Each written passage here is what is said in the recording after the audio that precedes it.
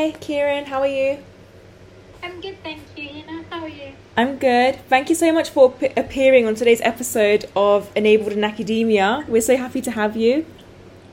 It's a pleasure to be a guest on your podcast. Okay, so the reason I was really interested in pursuing you as a podcast guest for this episode is because you're one of the first people I'm interviewing from a STEM background, more of a computer science background, and I just wanted to know what type of things universities do to help special needs students or disabled students access this subject area, as I know that the sciences and computer science require a higher degree of hypervigilance. For instance, they have much more sophisticated coding patterns, and there's much more attentive. It has much more of a subjective, attentive subject nature. And also, how have your uni assisted you? Do you mind elaborating on your case, if you can? Yeah, sure, no worries. So, just for some context, I've just finished my final year at the University of Hertfordshire studying computer science with artificial intelligence and robotics, and I will pursue a master's degree next year. So, moving more onto your question, firstly, when you first join the university, we have a peer mentor scheme at the university, so you'll get paired with a student maybe in the second year, third year, or even a master's student who kind of helps you during the enrollment process, and then they'll explain to you how the course is and so on and so on, and you have full contact with them till you graduate if you need that assistance, and then you get connected with a disability advisor. Yeah.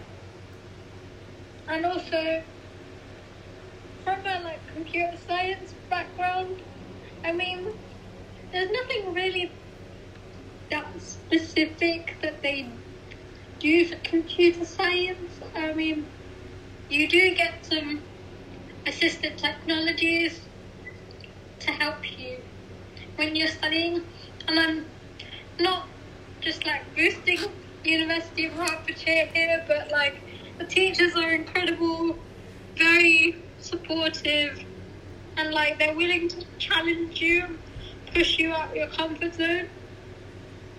Yeah. We also have some similar resources at King's College London. I know, I myself was allocated a disability advisor right before the start of my course, and we also had a peer mentor scheme in my department for European politics.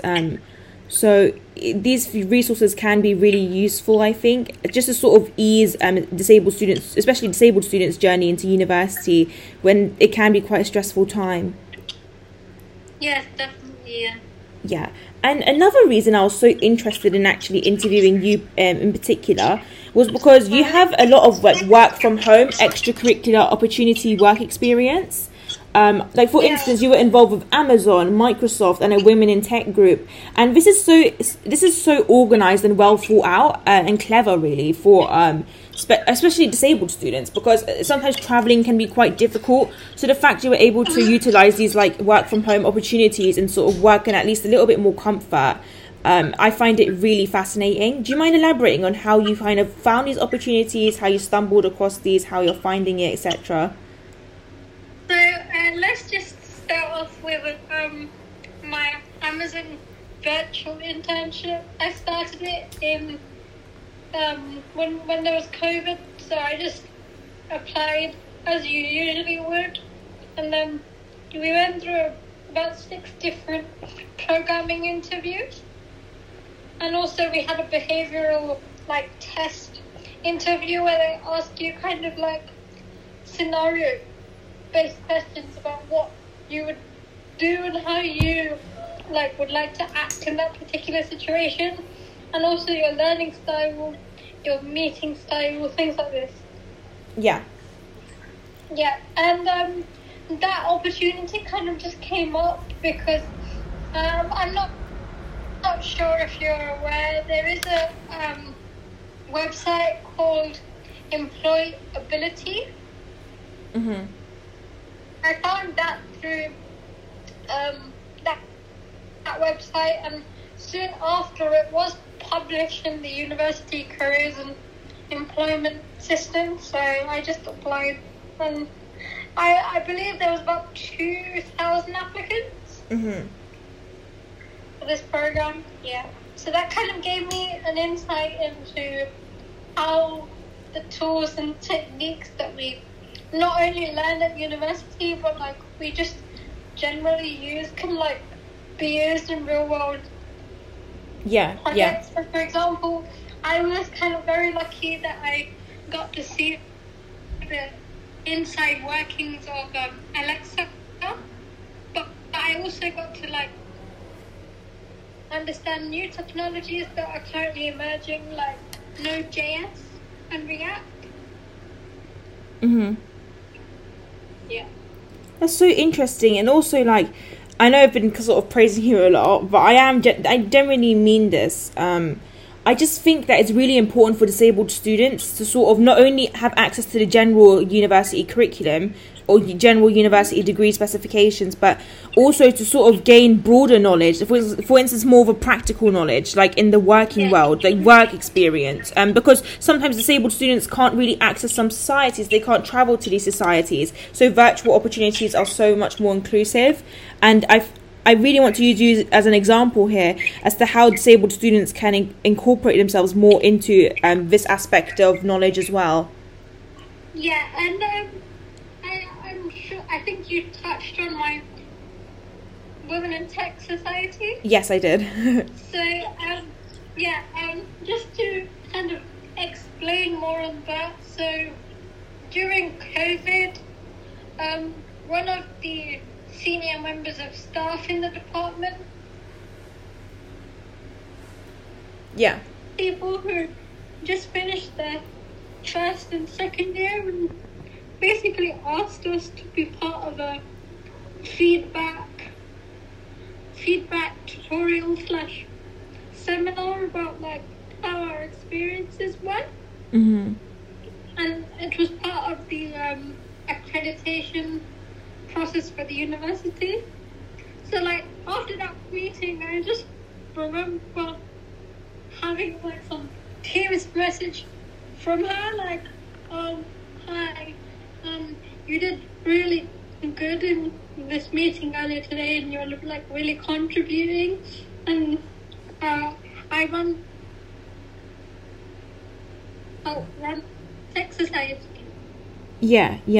And I love, sorry to interrupt, I love the sort of intersectionality aspect of the Women in Tech group, because obviously yourself, if you don't mind me mentioning, you are a disabled female university student. So it's really great that we have that broad range of females to represent. Definitely. And I think, like, just going a bit off piste here, but like it's really good to find tutors or mentors in the university that you get along with and that understand you, because I think the opportunities kind of just like evolve from there. Like if you work hard, if you're willing to, I don't know, give up time to do an extra project with an academic, for example, I think that kind of shows up, and like they want to get you involved. And like to all the people with different impairments out there, please do not feel like it's an awkwardness or like you're out of the uni life, because you can absolutely find opportunities, and like just go up to your female members of staff that teach you and just talk to them and think you're interested in what they teach. Yeah, absolutely. You are so right. Only because, like, especially for students that are wanting to pursue sort of higher levels of study after the undergrad, sort of building relationships with your department or building relationships with staff at your uni can really help sort of getting approval with like academic projects, etc., especially during like the PhD sort of application process even. So definitely, I really recommend it. And just note that the lady who's in the senior team at the university, she was actually my undergraduate project supervisor. Yeah. So she's supervised my final dissertation, and I feel I'm so grateful that she was my supervisor, because she really pushed me and challenged me, and I don't think she ever really thought it was awkward or difficult that I had difficulties. She herself was like, oh yeah, we can have our project meetings online virtually if it's easier for you. Yeah. With me.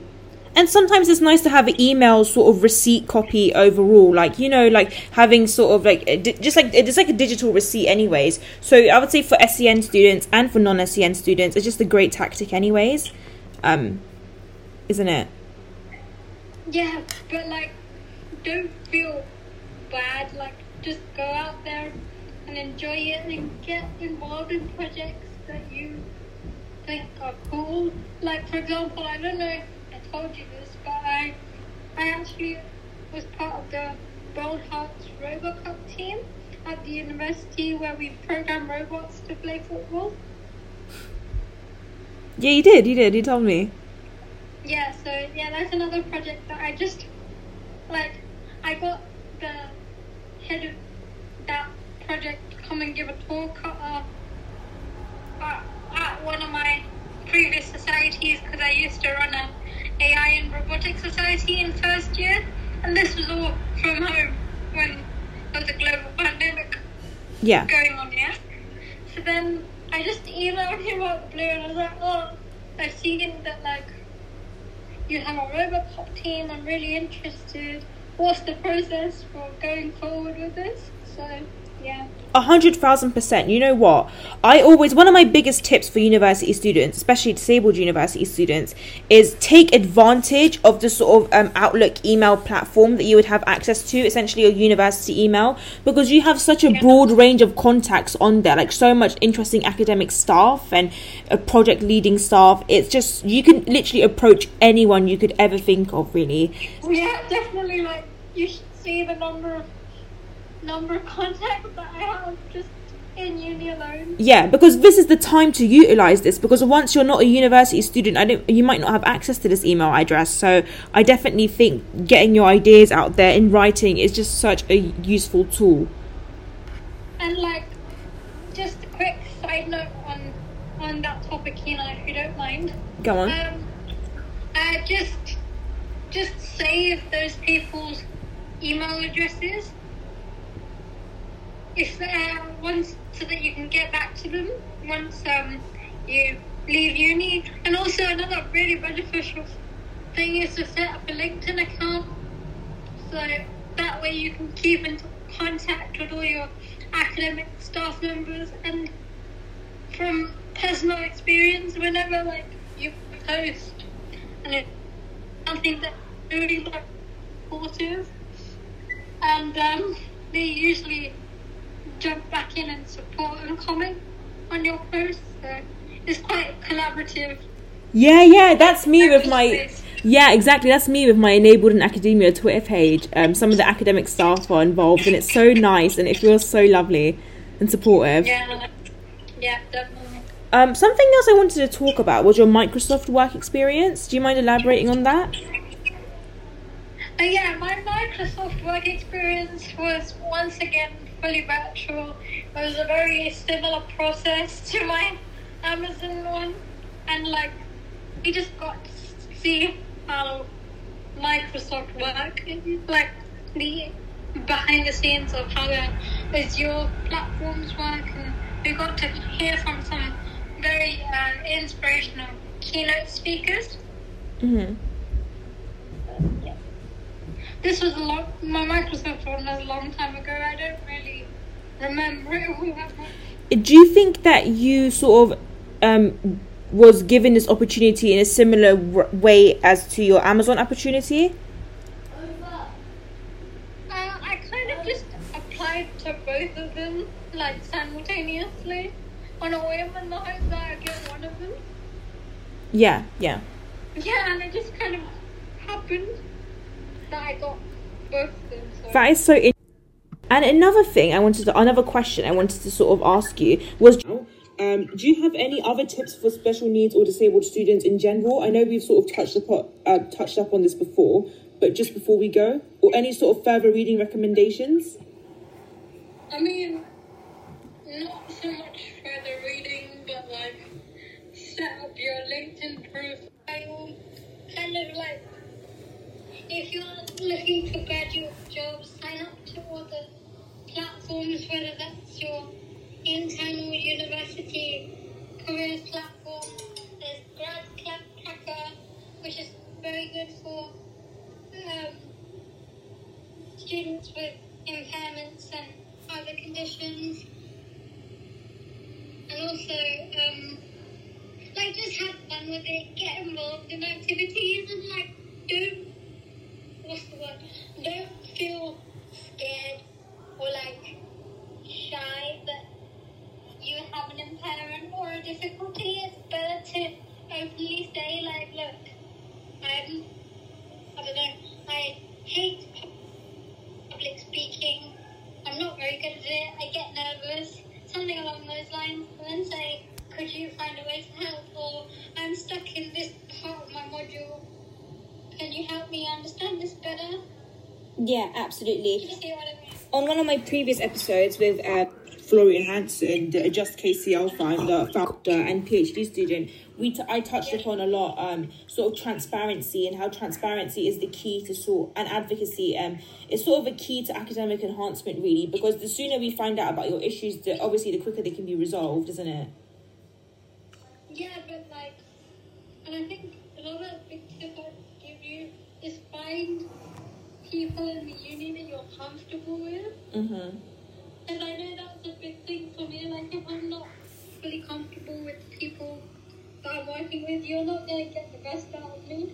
Yeah. And also, I think you mentioned yourself before that you're also an accessibility ambassador, which is so cool because you are a disabled student. So maybe not an accessibility ambassador, an ambassador generally. So it's so interesting that they have a variety of people in the role. Yeah, I was a student rep on student council for computer science. Yeah. Thank you so much for appearing on today's episode of Enabled in Academia, Kieran. Enjoy the rest of your day. Thank you. It's been a pleasure. Thank you so much. Bye.